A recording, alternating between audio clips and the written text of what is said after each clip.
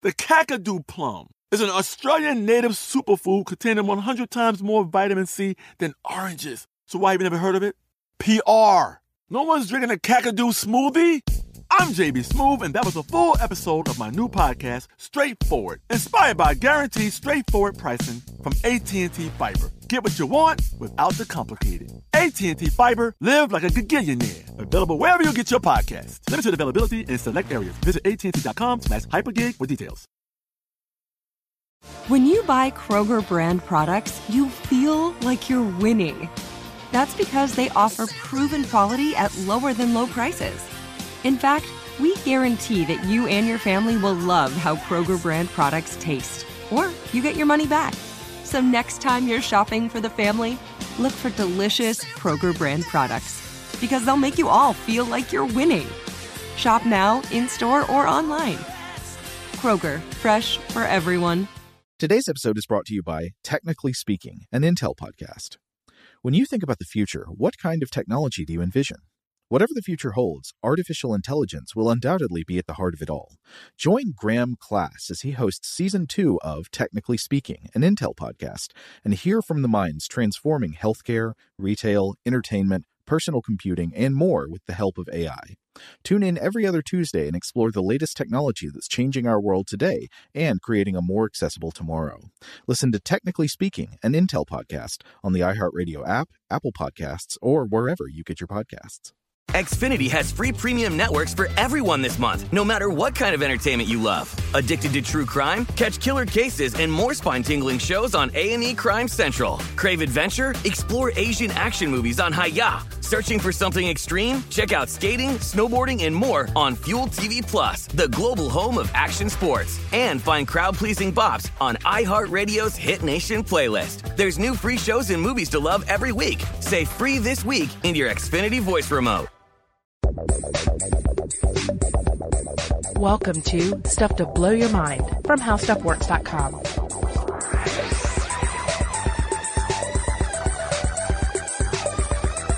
Hey, welcome to Stuff to Blow Your Mind. My name is Robert Lamb. And I'm Joe McCormick. And Robert, today I know you wanted to talk about something that you saw at a panel at the World Science Festival 2017.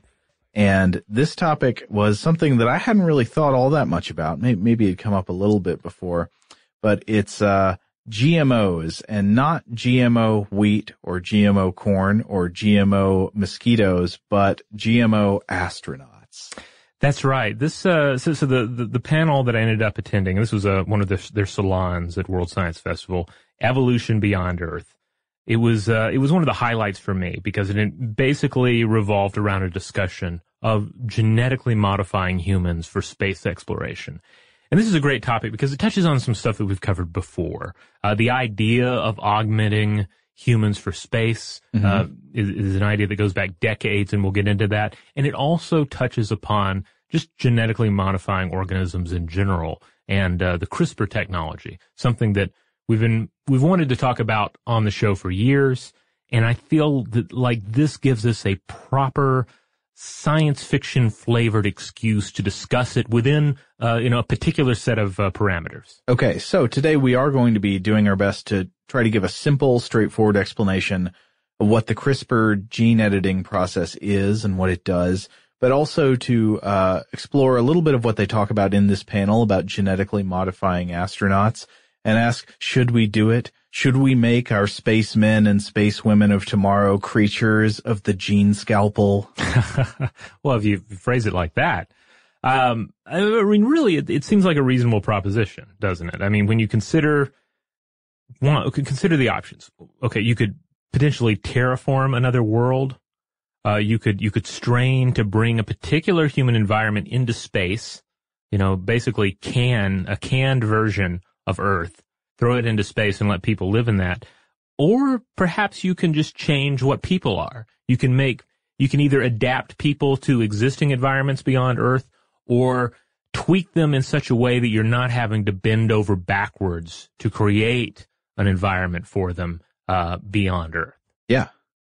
And this is an idea that has resonated in science fiction for some time. A few different examples come to my mind. I don't know if any of these were knocking around your head as well, or if you have your own examples to discuss. No, let's hit yours, man. All right. Well, the first is a novel by Clifford D. Simek, who is a kind of a legend in science fiction circles. He was very prolific. He is probably best known for a collection of short stories he wrote titled City. One of the tales, I think, involves speaking dogs, like a race of intelligent talking dogs. And he wrote telepathic dogs, or just like saying words out loud with their dog mouths? I think they're speaking, but I'm not certain on it because it's not one that I've read. One book of his that I have read, though, is 1967's The Werewolf Principle. And this is a great book in a number of ways, because essentially, I don't know the origin of it, but it feels like someone said, "Hey, Clifford, can you write a space werewolf book for us?" I think that's something people would like to read. And who wouldn't? But he does a fantastic spin on it that is just so thoroughly late 60s, early 70s, science fiction. So it's a wonderfully weird novel in which a human space traveler is augmented to rapidly adapt to alien worlds. He's sort of an android designed to scan and mimic alien species for research purposes. He's one of only 2 constructed, and he's sent out to alien worlds 200 years ago. He visits a number of these planets, and then he returns to Earth and begins to experience transformations into these, into certain monstrous forms. He's having an identity crisis. And in the background to all this, the Earth setting that all this is taking place on includes flying houses. Nice. Because humans have these space age houses. Why stay in one spot when you can have your house move from spot to spot? And also the woods are teeming with brownies. Or maybe not teeming's not the right word, but we've reached the point as a human species to realize, oh yeah, most of the mythical creatures that we spoke about and sang songs about, they weren't real, except for brownies. Brownies were real.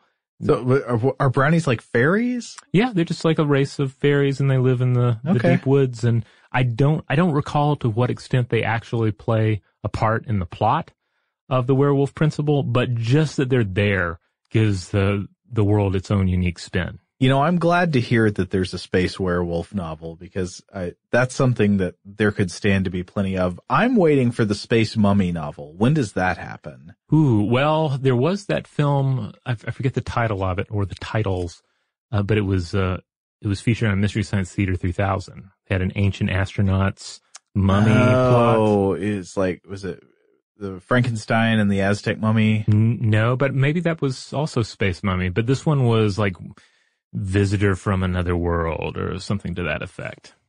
No, I don't know what that is. Well, anyway, I will agree that it is an underutilized subgenre, the space mummy. That's what we should be going back to. Yeah, so if you're in the middle of writing a space vampire novel, give it up. Just put it on hold. Give us space mummies first. Yeah, and then the sequel can be Space Mummies versus Space Werewolves. Now, another sci-fi property that comes to mind is a 2009 film that I know some people did not enjoy, but I actually really enjoyed this one. 2009's Pandorum. I liked some things about it. Yeah, I embraced it all. Mixed review. I embraced all of it. This is the one that had Dennis Quaid in it. It did. Yeah. I will say it's not one of Dennis Quaid's finer performances. It's no Enemy Mine. But the plot, the look of the film I thought was great, and the plot was kind of cool. So they're colonists aboard an interstellar ark named the Elysium. Mm-hmm. And the colonists are augmented to rapidly adapt to the environment of their destination exoplanet, which is a world called Tanis. Mm-hmm. But of course, something goes horribly wrong, and a portion of the crew wakes up early, they go a little crazy, and their descendants rapidly adapt to the environment of the spaceship. Right. And they essentially become a race of cannibal mutant troglofauna. It's kind of like the Descent in a spaceship instead of a cave. Yes. Yeah, I think that's a fair assessment. It also reminds me a bit of a movie that came out along the same time, known as Eden Log. Did you happen to see this? No, I don't think so. Eden Log is hauntingly familiar. It's like a more artistic French reflection of the same film. Oh, okay. So I would say if anyone out there enjoyed Pandorum, go see Eden Log. Or if you enjoyed parts of Pandorum, go watch Eden Log. You probably won't understand what's happening, but when has that ever gotten in the way of a good time at a science fiction movie? I should also point out that in Dan Simon's Hyperion novels, you have the ousters, humans who have adapted to life in space, granted suited and within ships, but still they've been able to adapt due to extensive genetic self-manipulation. Mm-hmm. And then the Expanse series, based on the books by James S.A. Corey, you see belters who have adapted to life on ships on the sort of the outer limits of human habitation in the solar system. Yeah, this is probably the example I would have mentioned if I was going to bring up genetic adaptation to space conditions, because obviously living in lower gravity environments, this would be problematic for humans who have been tailored by billions of years of evolution to survive on a Earth gravity world. If you're out in a small gravity world, you just probably need a different body, right? And so these differently adapted creatures, there's this one scene I remember in The Expanse of gravity torture, belters being brought back to Earth and tortured with Earth gravity. Yeah. Yeah. Just the act of living on a higher gravity world is torment to them. And that kind of underlines the reverse challenges of you're taking a creature and expecting it to live in an environment that is torture to them, that they just simply have not evolved to cope with. Mm-hmm. So the panel that I attended, it was moderated by neuroscientist Stuart Firestein, and the panelists were geneticist Chris Mason, geneticist Ting Wu, who, as a sort of trivia on Ting Wu, she is the wife of noted geneticist George M. Church, and also astrobiologist Caleb Scharf. So we don't even have to consider the challenges of an alien planet to consider the benefits or the potential benefits of altering humans for space travel. In fact, you might say space travel itself is the harshest possible environment, maybe even more so than another planet, I guess, depending on what the planet is like, because on another planet, you'd at least expect to have some gravity. Right. Or and you can only assume there will be like some level of robust radiation shielding, either in the form of a naturally occurring magnetosphere or like hopefully a substantial underground base or whatever your off-world colony is going to consist of. And an atmosphere. Which is also going to entail a certain amount of radiation shielding. Right. But your tin can, your generation ship sailing across the space, sailing across interstellar space even, that's going to be a different proposition. Unless you're going to a comet or small asteroid, the ship is probably a harsher environment. Yeah. And probably a long journey. An important point that the moderator, Stuart Feinstein, made in this is that humans have proven incredibly adaptable here on Earth. And I think this leads into this idea that we should be able to survive anywhere, right? Mm-hmm. We live all over the world. We can sustain ourselves in pretty harsh conditions. And yet, even though we've become a global species, even though we're considering this leap into becoming an interplanetary species, we entertain, quote, a migration to a place that has never impacted our evolution in any way. That's a really good point. Yeah. I mean, yeah, there's just been zero input whatsoever of, for example, microgravity conditions on the evolution of any life form on Earth. No precedent whatsoever. Yeah. So on one hand, you can say that place is not for us. Mm-hmm. Space is horrible. Why would you want to go there? But there are plenty that argue that, hey, we need to figure it out. That life beyond Earth is vital to the long-term survival of the human race. That if we're going to continue to exist long-term, we have to exist places other than this world. Right. We can debate what the number is, but the natural ecology of Earth, or even the augmented ecology of Earth, does have some kind of natural carrying capacity. Mm-hmm. There's some maximum number of humans that it can sustain in terms of giving them clean air to breathe, fresh water, food, space to live, all those kinds of things. At some point, we will run out of that if we keep multiplying. And then, of course, there are hard stops for just the habitability of Earth in the long-term future as well. Yeah, at some point the sun will sort of increase in size. That's not so great for the surface dwellers of the Earth. Mm-hmm. Yeah. And then there's another argument to be made here, and this is one that the astrobiologist Caleb Scharf made in the talk. He said that human exploration remains the best option for exploration, that robots can only get us so far, and that in this you kind of get into a more, I guess, philosophical argument for exploration when you're saying that, yeah, you can send robots out, you can send probes out, we can move a joystick and then move a robotic arm on another world with some, degree of lag time. But are we losing something? Is there something lost in not having actual human exploration? Sure, you could make that argument. I mean, I think I'm of the opinion that robotic exploration can get us a lot of what we need. We can get some good research results. We can reduce the risk of human death and injury and reduce the risk of cross-contamination of environments and all that kind of stuff. You can do a lot with robots, but there are some things that humans are sort of unique providers of. One is on-site ingenuity. Robots at this point do not have the kind of intelligence and ingenuity and creativity that a human astronaut would have if you were trying to not just say do a few specific tests on the surface of Mars, but to create a robust research environment on a faraway planet. Does that make sense? Yeah. But then also on top of that, humans have inspiration potential for the rest of humanity in a way that robots don't. Not to say it's not inspiring to see the Curiosity rover, for example, moving around on the surface of Mars, but you can't deny there will be a very different kind of effect when there are human feet on the soil of Mars. Oh, no doubt.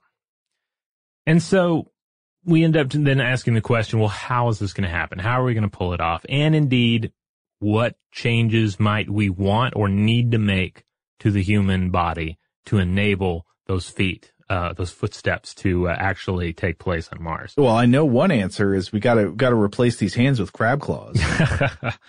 When are we finally going to get our claws, Robert? Well, I mean, maybe there's baby steps though, right? Because if our knowledge of GMOs has taught us anything thus far, is that people are going to be resistant to the idea of like rapid change, right? They're not going to go for crab claws right off the bat, but maybe more subtle changes. At any rate, geneticist Chris Mason says that we need to consider a 500-year lab plan. So a multi-stage plan to advance our understanding of the human genome, figure out exactly what we can tweak, where we need to tweak it to adapt humans to better, for instance, thrive on a trip to Mars and then the subsequent stay on Mars, the subsequent colonization of Mars. So 500 years, that's a pretty slow ascent. And yeah. I can see some benefits to that. Number one, that gives the technology plenty of time to get there. But number two, it's what you were talking about with baby steps in acclimatizing people. Yeah. It would give people in general a chance to say, okay, this is fine. Because each generation, the changes would be small. Yeah. So hopefully by the time crab claws came along, everyone would be cool with it. And but it's easy to say, well, this sucks as an option because 500 years, we're not going to be around to see the fruits of that labor, but it also really plays to humanity's strengths. Because no matter, granted, we often suffer for our ability to not calculate things long term. Right. But yet at the same time, we do have a unique ability to plan beyond our own lifespan. So it's kind of it's a special magic that other organisms do not have, even if it's one that we are not completely competent with ourselves yet. Even if we're not great at it, we can at least do it. Yeah. And as they say in the space program, doing a bad job is better than not doing it at all.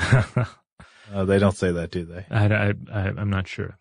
That might have been included on the Voyager plates. I'm not positive. All right. So before we consider the present solutions, before we consider genetically modifying humans for space, I think it's a good opportunity to look back and see what two individuals, Nathan Klein and Manfred Klein, said in their cyborg paper back in 1960. Sure, because, hey, if you want to modify human beings to explore space, you don't have to go straight to their genes. You could instead basically give them a few mods right now. Yeah, and that's basically what these authors were arguing. Back in 1960, they presented a grocery list of ways that technology and medical science could retrofit the human body for the star-hopping lifestyle. And this is where the concept of the cyborg came from, was this paper in 1960 by the Klein, by Klein and Klein. Yes, one with a C, one with a K, one with an S on the end, one without. It always trips me up as well. But yeah, they made this argument early on to say, hey, you want to put people in space, you need to be willing to change people. And we were not willing to change people, or we could look at it two different ways. Either we were not willing to do it, or we did not really have the scientific advances to make those changes, at least not the more radical changes that are proposed in this paper. This is a very, if you go read this paper, the tone of it is incredibly gung-ho. You know what I mean? It's just so like, well, let's get her done. Come on. Changing humans for space. Yeah, it is very gung-ho. I'm going to read a quick quote from it here to give you a taste. Solving the many technical problems involved in man's spaceflight by adapting man to his environment, rather than vice versa, will not only make a significant step forward in man's scientific progress, but may well provide a new and larger dimension for man's spirit as well. So they're like, let's not just change ourselves for space. Let's change ourselves for the principle of it. Yeah, well, it kind of gets back to that idea that if you change the body, you change the soul. And they're saying, hey, we're going to embiggen the body. We're going to embiggen that human soul. It's a perfectly cromulent idea. Yeah. So their recommendations were all very much in the vein of retrofits. We're going to get more into the idea of sort of, front end changes via genetic modification, but they were all about taking the creature that has evolved for this world and adapting it to survive in the other, or in the space between worlds. And that they made a point of not altering the heredity of the human being. Interesting. So here's another quote. In the past, evolution brought about the altering of bodily functions to suit different environments. Starting as of now, it will be possible to achieve this to some degree without alteration of heredity by suitable biochemical, physiological, and electronic modifications of man's existing modus vivendi.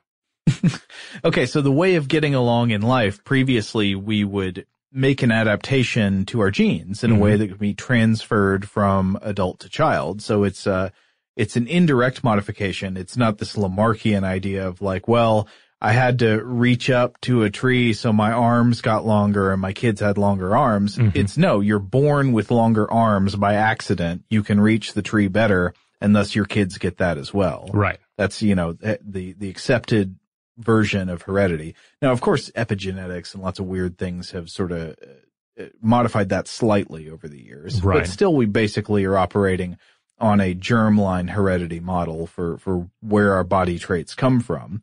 And they're saying, no, we don't have to do that anymore. We can change people who are alive right now. They don't have to get these changes from their ancestors. Right.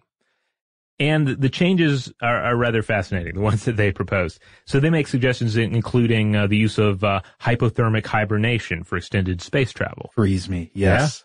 Yeah. Lowering body temperature and administering various drugs through an automatic osmotic pump, of course, to alter enzyme levels, low gravity tolerance, etc. There's also the idea that you could use a solar or nuclear-powered inverse fuel cell in place of a lung. Isn't that just beautiful? A nuclear-powered fuel cell for respiration. Yeah. And then this is probably my favorite passage from the paper. Fluid intake and output.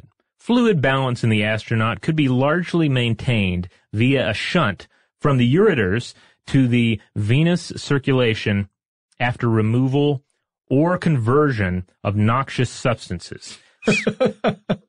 Sterilization of the gastrointestinal tract plus intravenous or direct intragastric feeding could reduce fecal elimination to a minimum, and even this might be reutilized. This is ambition. This is ambition if I've ever seen it. Yeah, this is a basic, cybernetic replumbing of the human body. Yeah, they're looking at what the human body does. They're saying like, look, pooping and peeing, so much waste here. We got to find a way to reclaim all of this waste from poop and pee.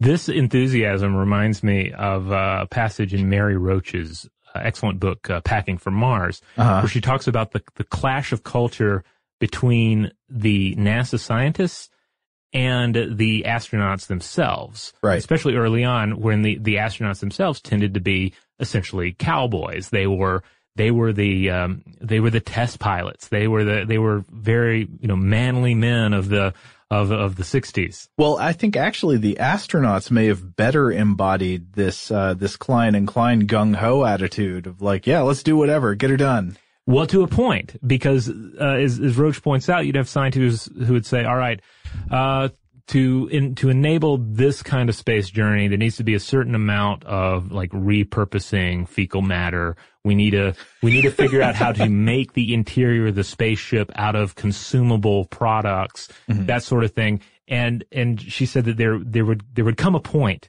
where the astronauts, if they caught wind of this idea, they would say, yeah, well, we're not doing that. That's just, that's too far. So how's that spaceship ready Salisbury steak meal coming though? Well, it's still a work in progress, but I guess it does come down to the scope of what you're trying to do. Right. Just this impossible dream of taking terrestrial organisms and allowing them to journey and even thrive beyond our world.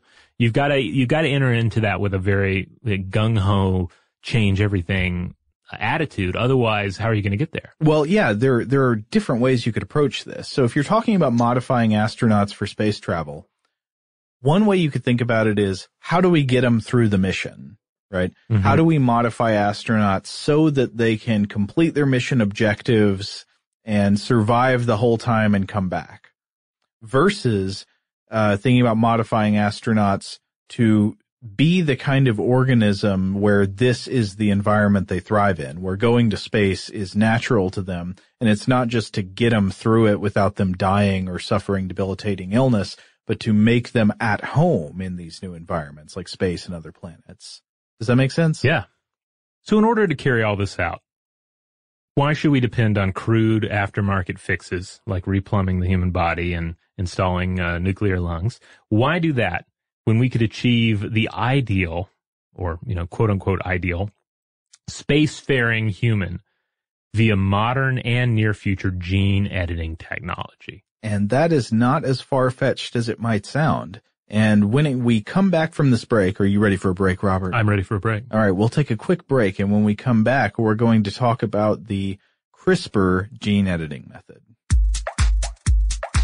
Shout out to Astapro for sponsoring this episode and providing us with free samples. Rob, as the local host with allergies here, they sent you some of their nasal spray to treat your allergies. What was your experience like? Yeah, that's right. I always wrestle with the pollen a bit when it rolls in during the spring, so they sent me the little nasal spray. I tried out the product, and yeah, it sure did help me get on top of my symptoms for the day.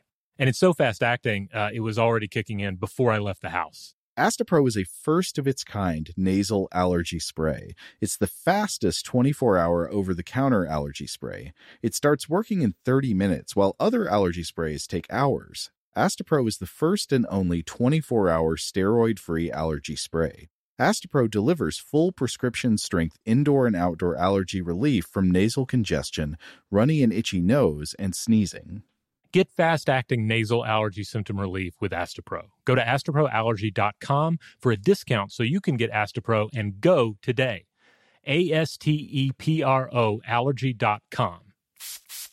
Astapro and go.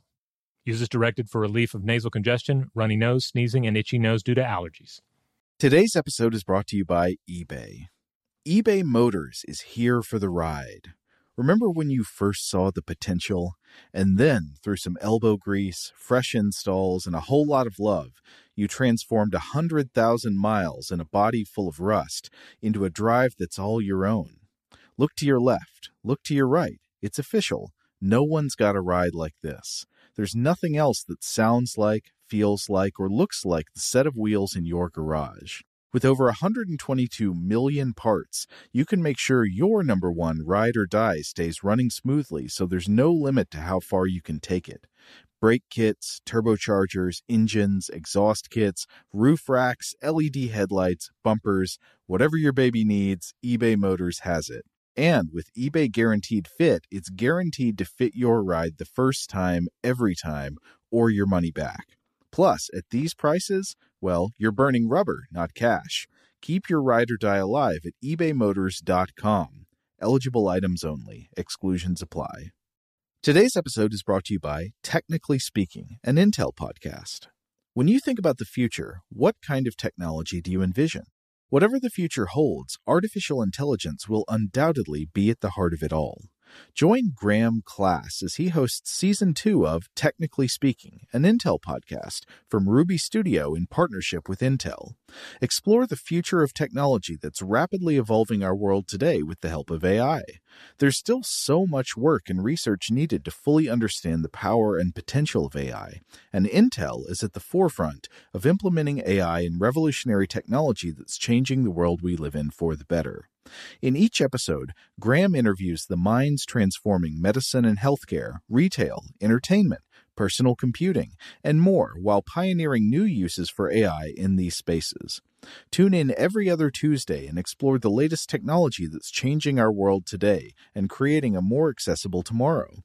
Listen to Technically Speaking, an Intel podcast on the iHeartRadio app, Apple Podcasts, or wherever you get your podcasts. Xfinity has free premium networks for everyone this month, no matter what kind of entertainment you love. Addicted to true crime? Catch killer cases and more spine-tingling shows on A&E Crime Central. Crave adventure? Explore Asian action movies on Hi-YAH. Searching for something extreme? Check out skating, snowboarding, and more on Fuel TV Plus, the global home of action sports. And find crowd-pleasing bops on iHeartRadio's Hit Nation playlist. There's new free shows and movies to love every week. Say free this week in your Xfinity voice remote.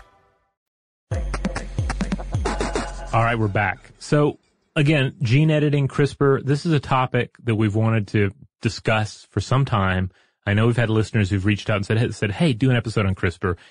And I don't know about you, and I know you've covered CRISPR, I think, on other shows before, but I always found it a bit intimidating because there's to look at CRISPR and then draw in sort of the more everyday examples of how it might be utilized in the fighting of diseases and whatnot, and then drawing in a lot of the continued controversy over GMO in general. It becomes a bit intimidating, and I like the idea of discussing it here because it lines up nicely with a specific science fiction flavored use for its products. Sure. For the purposes of today's conversation, you can think of it as the tiny micromolecular structure that makes better astronauts. Yes. Okay, so CRISPR has been in the news for several years now, and if you're one of those people who's heard about it, but you've been afraid to ask what it is, you're not alone. We get this question popping up all the time. A lot of people, I think, have heard of it, and they know it's a genetic technique. They know geneticists are going crazy about its potential, both for good and for ill, but they're not quite clear what exactly is it. So I'm going to try to give the easy version to explain what it is without getting overly complicated. So CRISPR is the most common shorthand for this new form of genetic technology that's revolutionizing our ability to edit the genomes of living organisms. The ability to edit a genome has already existed, so it's not that we can edit genomes whereas we could not before. It's existed at least since the 1990s, but the CRISPR toolkit is making the process easier, more efficient, more precise, and cheaper. Now, when I say that it's a tool or a technology, this can be a little bit misleading because CRISPR is not something that was invented in a lab. Rather, it was identified in living microbes and then harnessed and modified for human scientific use. So CRISPR is part of the natural immune system. It's the immune function of single-celled organisms like bacteria and archaea, and it allows them to protect themselves against viruses. But you still might be asking, wait a minute, but what is it? What's the thing? So I'll try to explain that as clearly as I can. CRISPR stands for clustered, regularly interspaced, short palindromic repeats. And in a direct sense, these are just segments of DNA. So you've got the genome of a prokaryotic organism, for example, a bacterium of E. coli, and it's got its DNA. And along that DNA of this E. coli, you'll find places where there are these clusters of DNA that read the same forwards as they read backwards. They're palindromic, just like palindromes in words. Robert, do you have a favorite palindrome? I've got I love rats live on no evil star. Oh man, that one is great. I don't think I'd ever heard that one before, but that's impossible to follow. I think I saw that on the internet at some point. I assume someone has a book with that title. That's a great book title. Rats live on no evil star. It implies like rats may live on a good star. Feels like there should be some wisdom in there, right? Plasma rats. Like, where someone's like, man, I'm really down about the state of the world today. Well, you know what they say? Rats live on no evil star. Right on. Yeah, it has that fortune cookie vibe. But anyway, so there are these segments of DNA that read the same forwards as backwards, and in between them, so that's where the term interspaced comes in, the I in CRISPR, in between these palindromic repeats are segments of DNA that exactly match the DNA of viruses that are bacteria-killing viruses like bacteriophages. So in a similar way to how your body makes antibodies so your immune system can target and destroy germs that have already infected you in the past, a bacterium makes copies of viral DNA in its genome so it can recognize that viral DNA in the future and destroy it. But how does this happen? Well, I mentioned that CRISPR is shorthand. It's sort of a shorthand for a toolkit of genes and proteins associated with CRISPR in the wild. And one of these systems is the CRISPR-Cas9 system. This is one of the main ones that's actually being talked about when people talk about CRISPR. So Cas genes are genes. They're CRISPR-associated genes, which is where Cas comes from. And like all genes, they're also made of DNA, and they're part of the genome. So DNA, of course, creates proteins, and proteins can do work inside a cell. So Cas DNA makes DNA editing proteins. If you think about your DNA has this part that generate proteins that can make edits to your DNA. For example, these would be enzymes called nucleases that are able to snip DNA at certain points like scissors. So let's try to imagine you are a prokaryotic cell. So you are a cell of the bacterium Streptococcus pyogenes. Robert, can you put yourself in that frame of mind? How hard is it? Well, it's more of a challenge than imagining myself as, say, a hobbit or a dwarf. But yeah, I think I can do it. Okay, so you're this Streptococcus bacterium, and your Cas genes in your genome create this big blob of proteins called Cas9 for CRISPR-associated protein 9. And this Cas9 is this protein structure that's equipped with nucleases. Remember, those are the enzymes that can snip DNA. And it's also equipped with strands of RNA matching all of the viral DNA that you've stored up in your genome over the generations. So this Cas9 object floats around inside you, inside this cell, and if a virus comes along and squirts some of its DNA into you, the Cas9 system can latch onto that viral DNA with its matching set of CRISPR RNA and then bust up that viral DNA with its nucleases, right? So it's got the profile of the viral DNA it wants to catch, and it's got these proteins, these nucleases, that can destroy that viral DNA. Now, if it comes across viral DNA that's not already stored in your genome, it can also make a copy of that viral DNA, snip a hole in the CRISPR part of your genome, and insert it so that you're protected in the future. So this gets incorporated into future generations of your germline. Now, that's some amazing molecular technology, but the way it comes into the scientific research is, what if we could harness that for our own purposes? And that's what scientists within the past few years have been doing. So the CRISPR-Cas9 technology is a modified version of this biological system. And what it does is it allows scientists to insert whatever DNA they want as the model for the CRISPR RNA in the Cas9 system. So this CRISPR-Cas9 tool can be given a target segment of DNA, and then it can go in with precision and snip that and only that section out of your genome. Now, this can be useful if you want to, for example, knock out a gene that's causing some unwanted effect. Or it can even be used to insert a specific string of DNA code at a targeted location, and that's really interesting. So it can punch a hole in a gene that you want knocked out, or it can go in and make an edit. It can cut open a hole, insert what you want, and move back out. And what this all amounts to is that we can edit our DNA and the DNA of other organisms with much greater precision, much easier than ever before. And obviously, this is a big deal. This technology is going to be incredibly powerful. It's not just a future thing. It's already being used in the lab today as a research tool. But there is this really strong, robust argument among scientists and bioethicists about how it should be used, right? Most people are okay with the idea of trying to develop uses that would, for example, heal a cancer-causing mutation in an adult human or cure some other disease. But other things are a lot more controversial when you consider ideas like editing the germline DNA. And that's the DNA that's not just part of your somatic cells, not just part of your body now, but the DNA that would get passed on from one generation to another.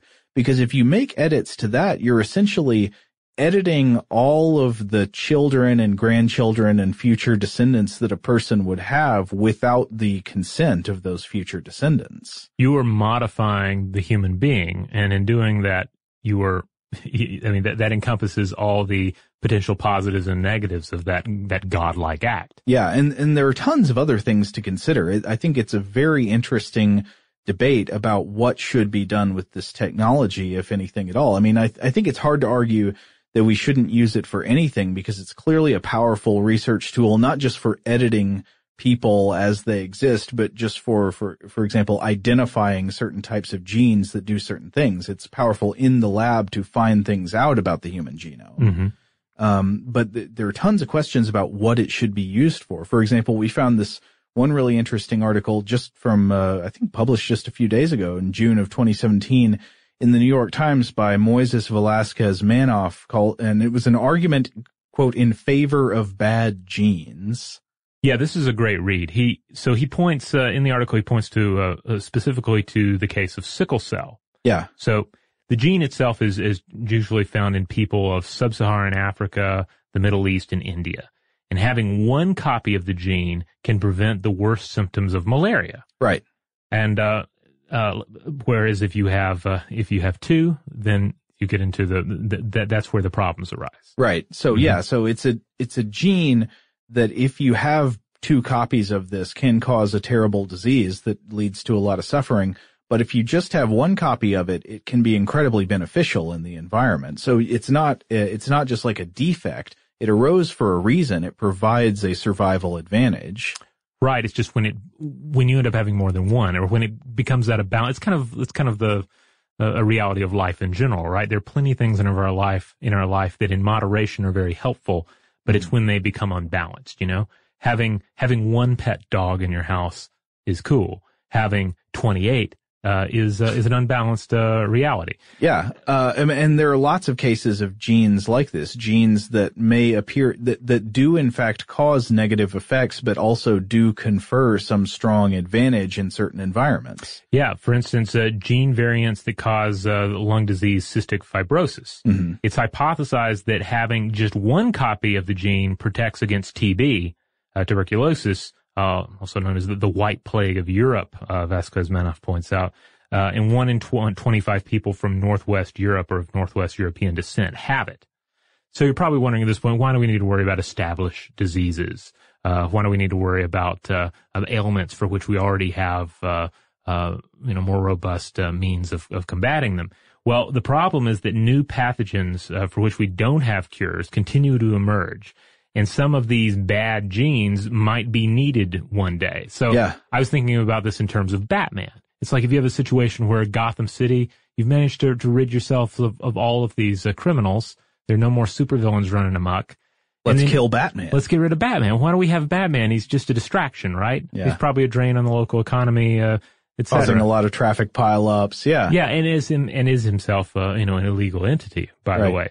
But then the Joker shows up after you've gotten rid of Batman. Yeah, or some new supervillain that we can't even envision yet. And then are we going to have the basic vigilante tools to combat him? And in the case of our own genome, are we going to have the basic genomic tools in our body, for our body to combat this threat? Yeah, and I think this is a very interesting argument that, I mean, part of it is that we just don't understand everything about our genome. Mm-hmm. And genes that do appear to cause some kind of negative effect may also be doing something important for us that we don't realize. That's right. And as Vasquez-Manoff points out, environment is also a key here. So some of the gene variants now linked with disease probably don't cause as many problems in other environments, depending perhaps on microbes in their home environment. Mm-hmm. He points to, for instance, the biome of a less hygienic past, because you have to think about the fact that, it's basically the same scenario we have with space travel. The idea that humans evolved within a very firm set of parameters, and even within our world, they evolved in certain portions of our environment, geologically isolated for long periods of time, and so you have to factor that into their genes, into the expression of those genes, and into the microbiome that becomes pretty much standard for them. Yeah, but I mean, the broader application to space travel is just that you don't know exactly what some of your genes that appear to be useless or harmful in space might do for you once you're up there. Right. Yeah, there's actually a wonderful quote from this New York Times article that I think sums up a lot of what we're talking about here. He says, quote, "We evolved in environments that are radically different from today's, and some of our genes may work better in those environments. This complicates the idea of trying to perfect the human genome with technology. Given how much the world has changed in just the past 150 years and how much it's likely to change again in the next 150, the question is, what environment will we optimize our genes for?" Yeah, now what if, here's another thing. So imagine you've got people on an interstellar arc ship, you know, it's an intergenerational or multi-generational starship taking you to another planet, and you optimize their genes for survival on that spaceship, on the journey, so that they can survive and thrive in this spaceship environment. What if the way you've optimized them for the spaceship undercuts their ability to survive once they arrive at the target colonization planet? Yeah, and then you run into a situation where you're having to first adapt the crew members, and then there's a different adaptation process that has to kick in for the intended colonist. Yeah. Anyway, I mean, I think this is not necessarily an argument that we should never use CRISPR to modify the human genome, but I think it is a good word of caution to say, like, if there are areas where we're not sure we understand everything a gene does, and we don't have a very clear picture of the full range of effects of a certain gene and what our life would be like without it, we should be careful about being too cavalier to change things. Yeah, I mean, we don't understand all of the ramifications necessarily for some of these changes. But that's kind of baked into the challenge, though, right? Is determining what tweaks we can make that are going to potentially benefit a human space traveler without creating any, additional constraints, creating additional problems or situations that could be problematic later on. Yeah. And of course, all of the cautionary questions and ethical dilemmas about CRISPR don't end there. There's a ton of stuff to consider, and that's probably realm for future episodes where we can talk more about all of the controversies with CRISPR. I know just in the past few months, I think there's been some back and forth with letters about the ethics and the wisdom of using CRISPR in the journal Nature. Yeah. And then on top of that, of course, they're just, the public's response to it. So as Ting Wu pointed out in this panel, there are many ethnic groups in particular that have not been well served by genetics, and especially by eugenics in the past, which was, it's worth pointing out, both immoral science and bad science. So a failure on two fronts. Right. So, to some degree, it's unfair to loop them together, but there's undeniably a connection between eugenics and genetics. Yeah, I mean, you can see people's understandable fear about the idea of making better humans. Mm-hmm. Like, okay, so if somebody out there is trying to engineer humans to be better humans, do they have a specific idea about what better humans are? And is that not just like having fewer diseases, but do they also have aesthetic ideas? Yeah, and these are all questions we need to ask as we potentially enter into an age where this kind of technology is utilized or we consider its use. But while a lot of groups take issue with gene editing, Wu points out that most people, when questioned about it, they're cooler with the idea of the technology being used to better protect astronauts in space. Yeah. So I think people are generally cooler with the more specific applications. Yes. Healing cancer patients. Okay. Yeah. I'm good with that. Modifying astronauts for space. Yes. Sounds great. Yeah. Tear them up. Do what you got to do. But when it just comes to this general free-form, open-ended, should we change human beings? That starts to get a little squeaky. Yeah. I mean, I guess it's kind of always the case, right? Like if you make the question broad enough, mm-hmm. If you, for instance, were to say, should humans live in the sky? No, that sounds preposterous. Humans should not live in the sky. Uh-huh. Humans were evolved or were created, if you want to go that route, to live here on the ground. We should absolutely not live in the sky. If we went in the sky, we'd fall down and die. But if you were to say, oh, well, should we create, planes that we can fly around in, some sort of vehicle that will allow us to go from point A to point B? Yeah. Could we create a luxury hotel on an airship? And then if you're interested in it and you have enough of money to flip the bill, you can go up there and spend the night in the air. Yes, that sounds much more reasonable. It's also kind of like if you ask people, would you be okay with scientists experimenting on ways to resuscitate people who have encountered 20 minutes of brain death? They might be like, well, sure. But if you say, should we be working on experiments to revive the dead? Yeah. Yeah, then you're going to get some pushback. All right, we're going to take another quick break, and when we come back, we will continue our discussion about the genetically modified astronaut. Today's episode is brought to you by eBay. eBay Motors is here for the ride. Remember when you first saw the potential? And then, through some elbow grease, fresh installs, and a whole lot of love, you transformed 100,000 miles and a body full of rust into a drive that's all your own. Look to your left. Look to your right. It's official. No one's got a ride like this. There's nothing else that sounds like, feels like, or looks like the set of wheels in your garage. With over 122 million parts, you can make sure your number one ride or die stays running smoothly, so there's no limit to how far you can take it. Brake kits, turbochargers, engines, exhaust kits, roof racks, LED headlights, bumpers, whatever your baby needs, eBay Motors has it. And with eBay Guaranteed Fit, it's guaranteed to fit your ride the first time, every time, or your money back. Plus, at these prices, well, you're burning rubber, not cash. Keep your ride or die alive at ebaymotors.com. Eligible items only. Exclusions apply.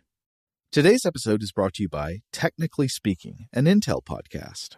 When you think about the future, what kind of technology do you envision? Whatever the future holds, artificial intelligence will undoubtedly be at the heart of it all. Join Graham Class as he hosts Season 2 of Technically Speaking, an Intel podcast from Ruby Studio in partnership with Intel. Explore the future of technology that's rapidly evolving our world today with the help of AI.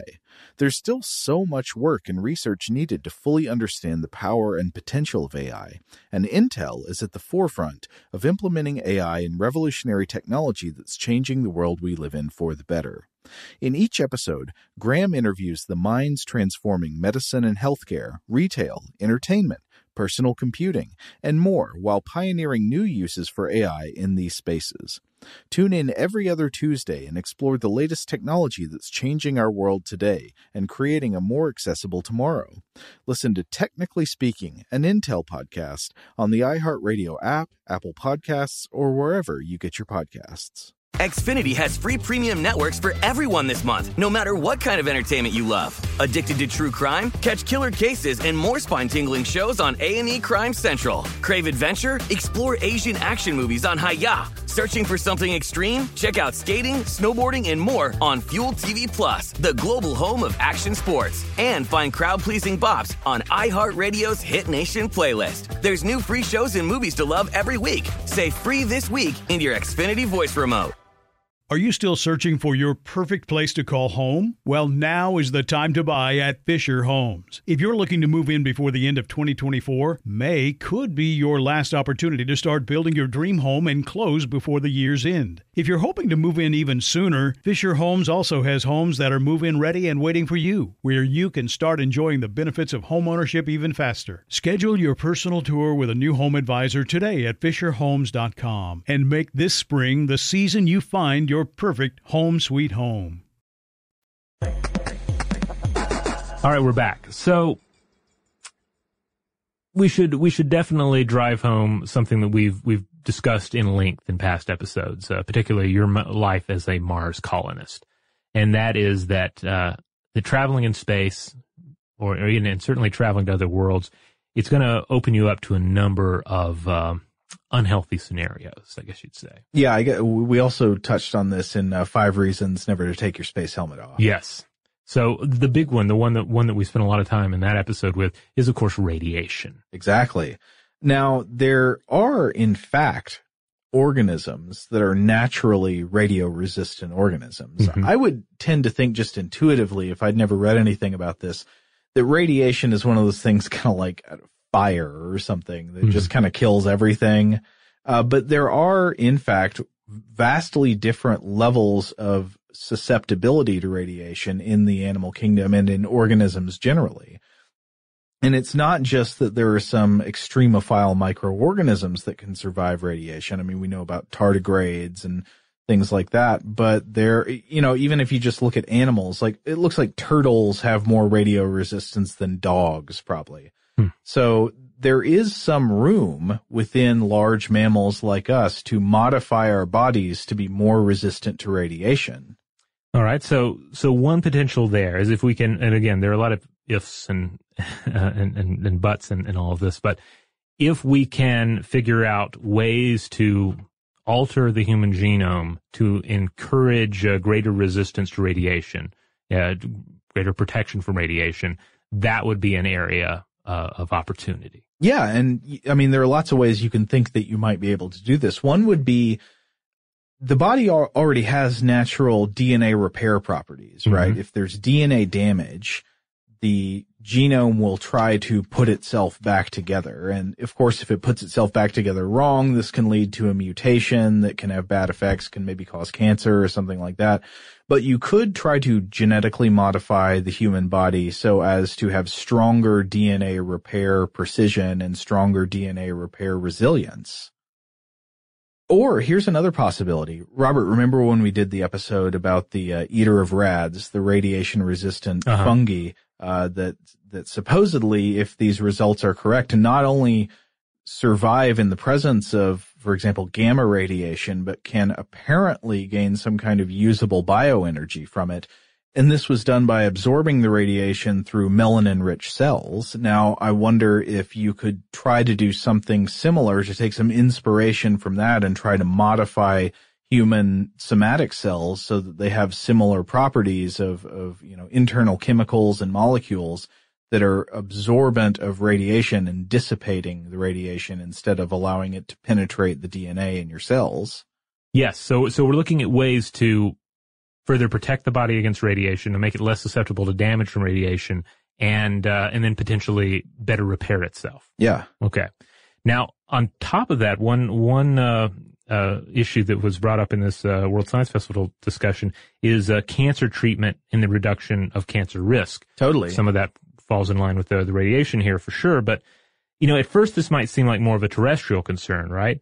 But what if you're talking about a 10-year trip and then you realize you've developed cancer 3 years in, 5 years in? Yeah. So you can't take a risk, you can't risk an astronaut coming down with cancer, developing cancer, during the trip, because they might not have time to make it back to Earth for treatment, or it might not even be in the cards for a return trip at all. Sure. I mean, if this is a colonization or if it's a trip to Mars, this is going to be a multi-year kind of thing. Yeah, I mean, even if it's one of these one-way trips that we've seen a lot of discussion about, the plan is probably not for you to get to Mars and then die immediately. I mean, that may happen. Thus are the risks of such a venture. But it would be even more of a tragedy if it were to occur due to the effects of cancer. Within the first year of landing on Mars. Totally. Now, what about the effects of microgravity? This is obviously going to be one of the biggest challenges that biological systems encounter in space. We are adapted to an environment with Earth gravity, with 1G. You go to a place without 1G, or at least without consistent 1G, you're going to encounter some biological disturbances. Yeah, this is the area where, and I think we've covered some of the science on this show before, like this is an area that there's been a lot of study, not necessarily a lot of great answers other than lots of exercise and certain vitamin supplements. Yeah, get on that treadmill. Yeah. The use of the treadmills, the use of exercise devices seems to be one of the key ways to make up for it, because we don't have artificial gravity. Even though we have these wonderful sci-fi visions of an artificial gravity created via centrifugal force, via like a spinning space station, like a Taurus, or like the space station we see in 2001: A Space Odyssey. Right. These ideas are largely unproven. Mm-hmm. We do know you could create a force toward the floor if you did that. Yes. Yeah. We know that. Yeah. We know we could create the force, but we don't know exactly what it would be like to try and then function as an astronaut in such an environment.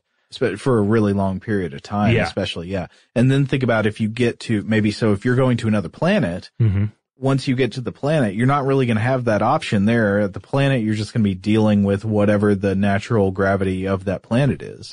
Yeah, it was brought up in the talk by Caleb Scharf that we might have to, if we were on one of these spinning artificial environment constructions, we might have to deal with the Coriolis effect. So what would happen if I threw an apple to you on board one of these space stations?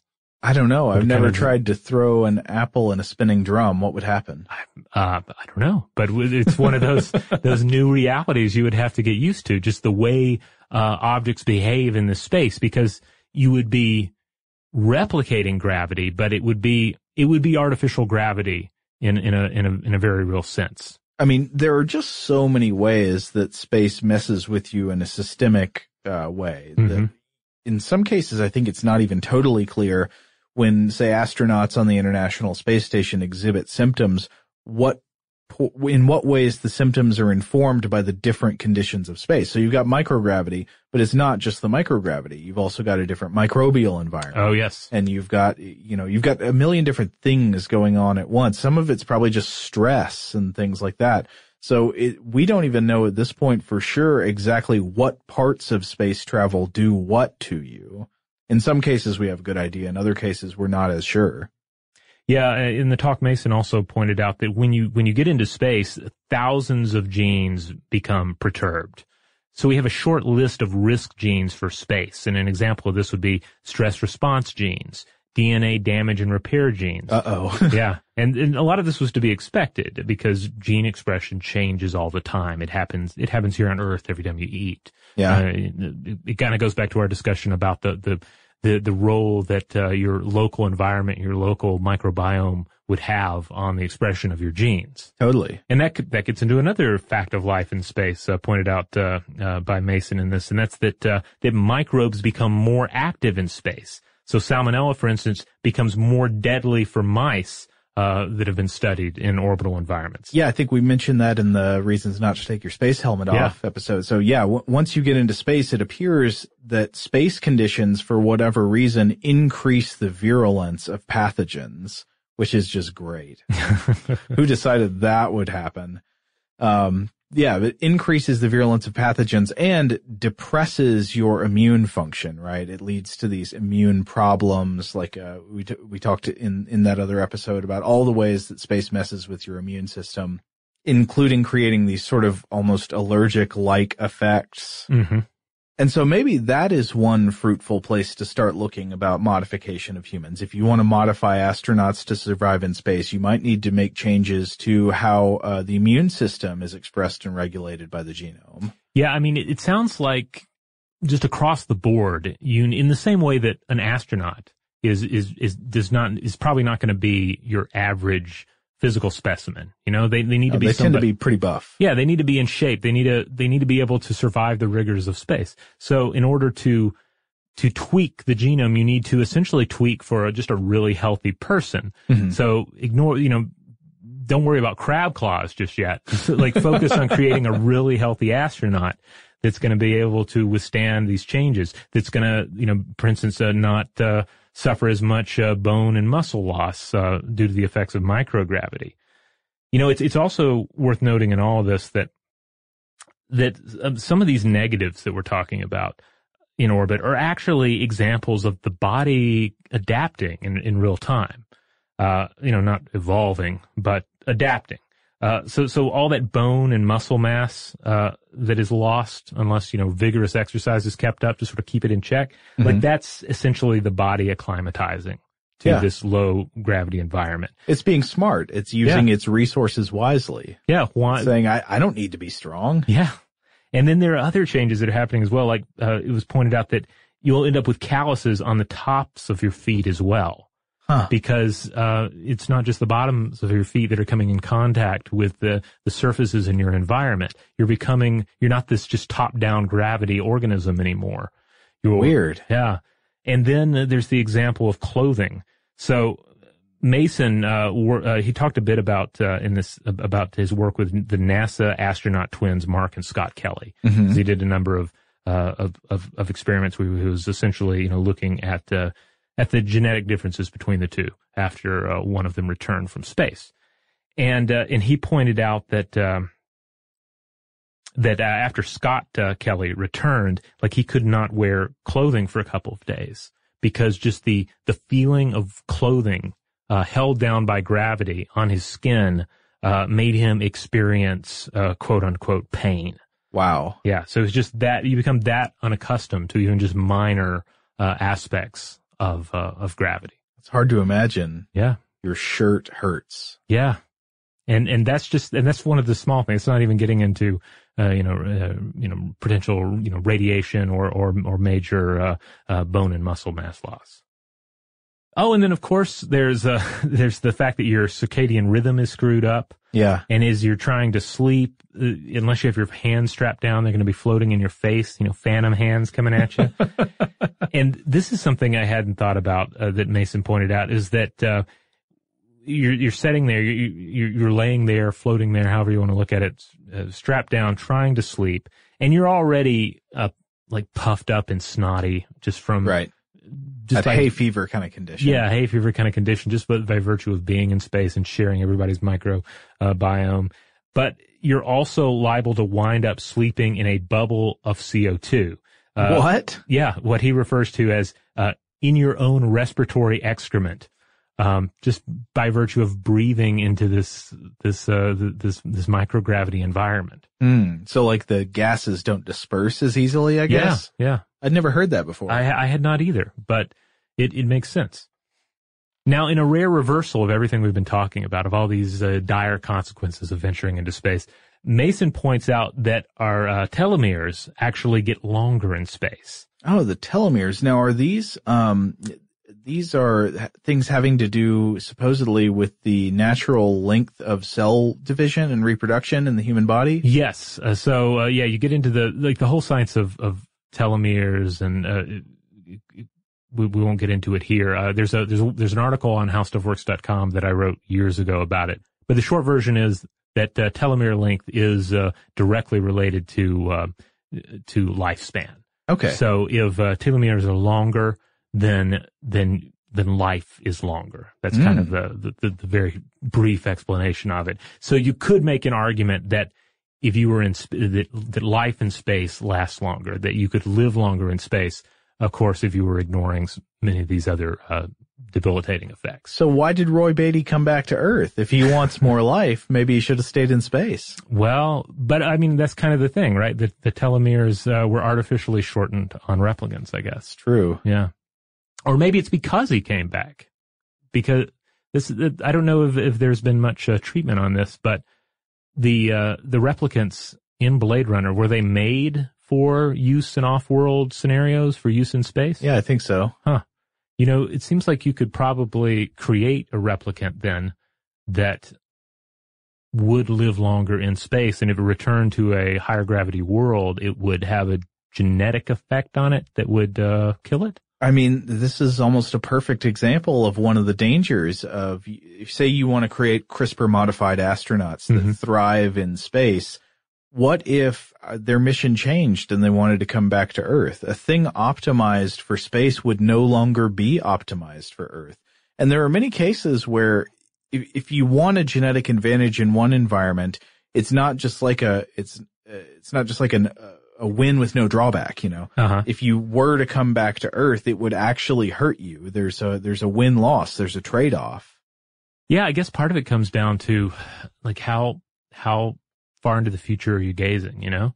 Are you creating maybe a too heavy a term, but are you augmenting people to remain within this next phase? Are you essentially creating an interplanetary humanoid species or subspecies? Are you creating subspecies then that are acclimatized to various off-world environments? Or are you saying, all right, these people are going to come back too?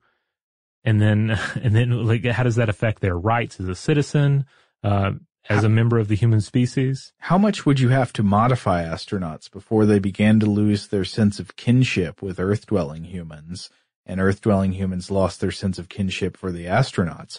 I mean, we are incredibly genetically similar to chimpanzees and sometimes show a remarkable callousness, despite how similar we are. How many genes would you have to change before we no longer recognize the astronaut as the same animal as us? Well, and think of just spatial distance here on Earth. And granted, this is kind of a clunky analogy, but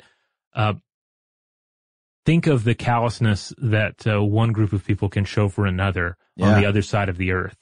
And then imagine us sending people even greater distances, like distances between people that have not been possible until the advent of interplanetary travel. Yeah. In other words, the spatial distance between people will be greater than it has ever been in human history. Mm-hmm.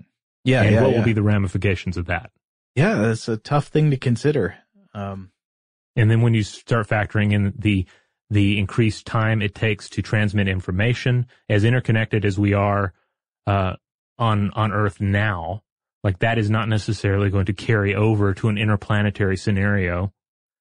I mean, I'm thinking kind of, far future here, but can you imagine, how out of the loop you feel when you come in 14 minutes after the beginning of a public discussion on Twitter about some public event that just happened? Now, people on Mars are going to be like that constantly. Well, Mars will have to have its own Twitter, I guess, is the thing. Yeah. We'll have Martian Twitter and Earth Twitter. It's the only way to do it. I would like to sign up for Mars Twitter now. I think it'd be great. It would just be one person. Would you need a genetic modification in order to be able to keep up with the jokes on Mars Twitter? Huh. Yeah, I mean, need a red humor gene. Maybe. I mean, you do get into so many different, when you start thinking, far future, there's so many cultural changes that can occur, so many changes in value, on top of various microbial changes that have taken place. Now, a lot of the changes we've talked about so far, the potential genetic changes have been to survive in a space environment, just to get along with all of the natural hardships you'd face. But there are also things that you could imagine changing about people just to make them like more efficient in space. I mean, one of the things I can imagine would be like better eyesight for low light conditions. Yes. If you wanted to have that in space to conserve power, or all kinds of power conserving things. Like, could you make people that had slower metabolisms in space so they needed to consume fewer resources? Could you make people whose, I don't know, genetic engineering so their kidneys are more efficient so they don't need to drink as much water to stay healthy or something? Yeah. And I wonder, I can't help but draw in, I guess, kind of clunky comparisons to other natural world organisms and say, well, if we had this feature, would that make us a little better in a microgravity environment? For instance, I'm thinking of like a cat's whiskers. Mm-hmm.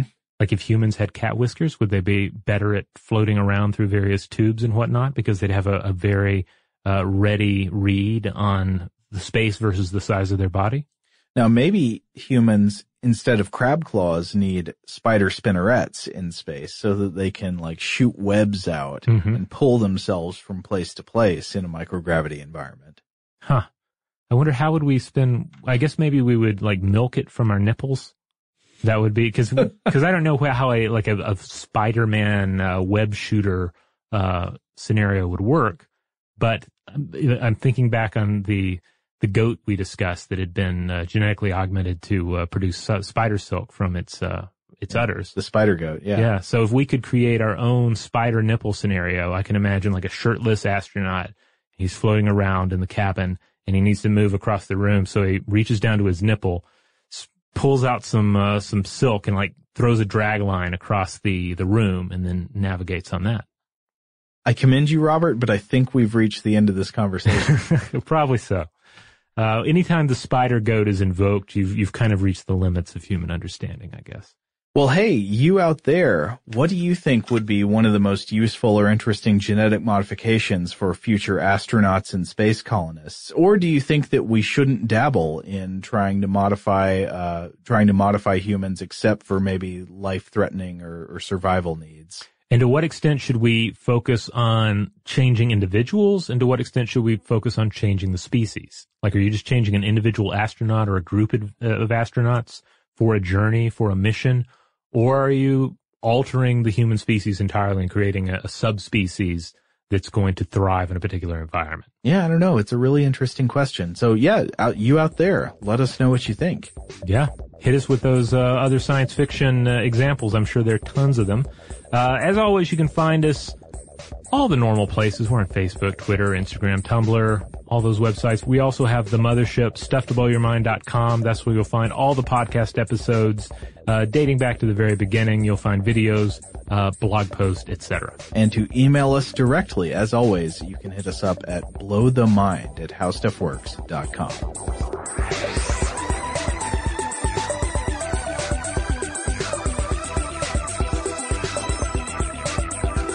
For more on this and thousands of other topics, visit howstuffworks.com.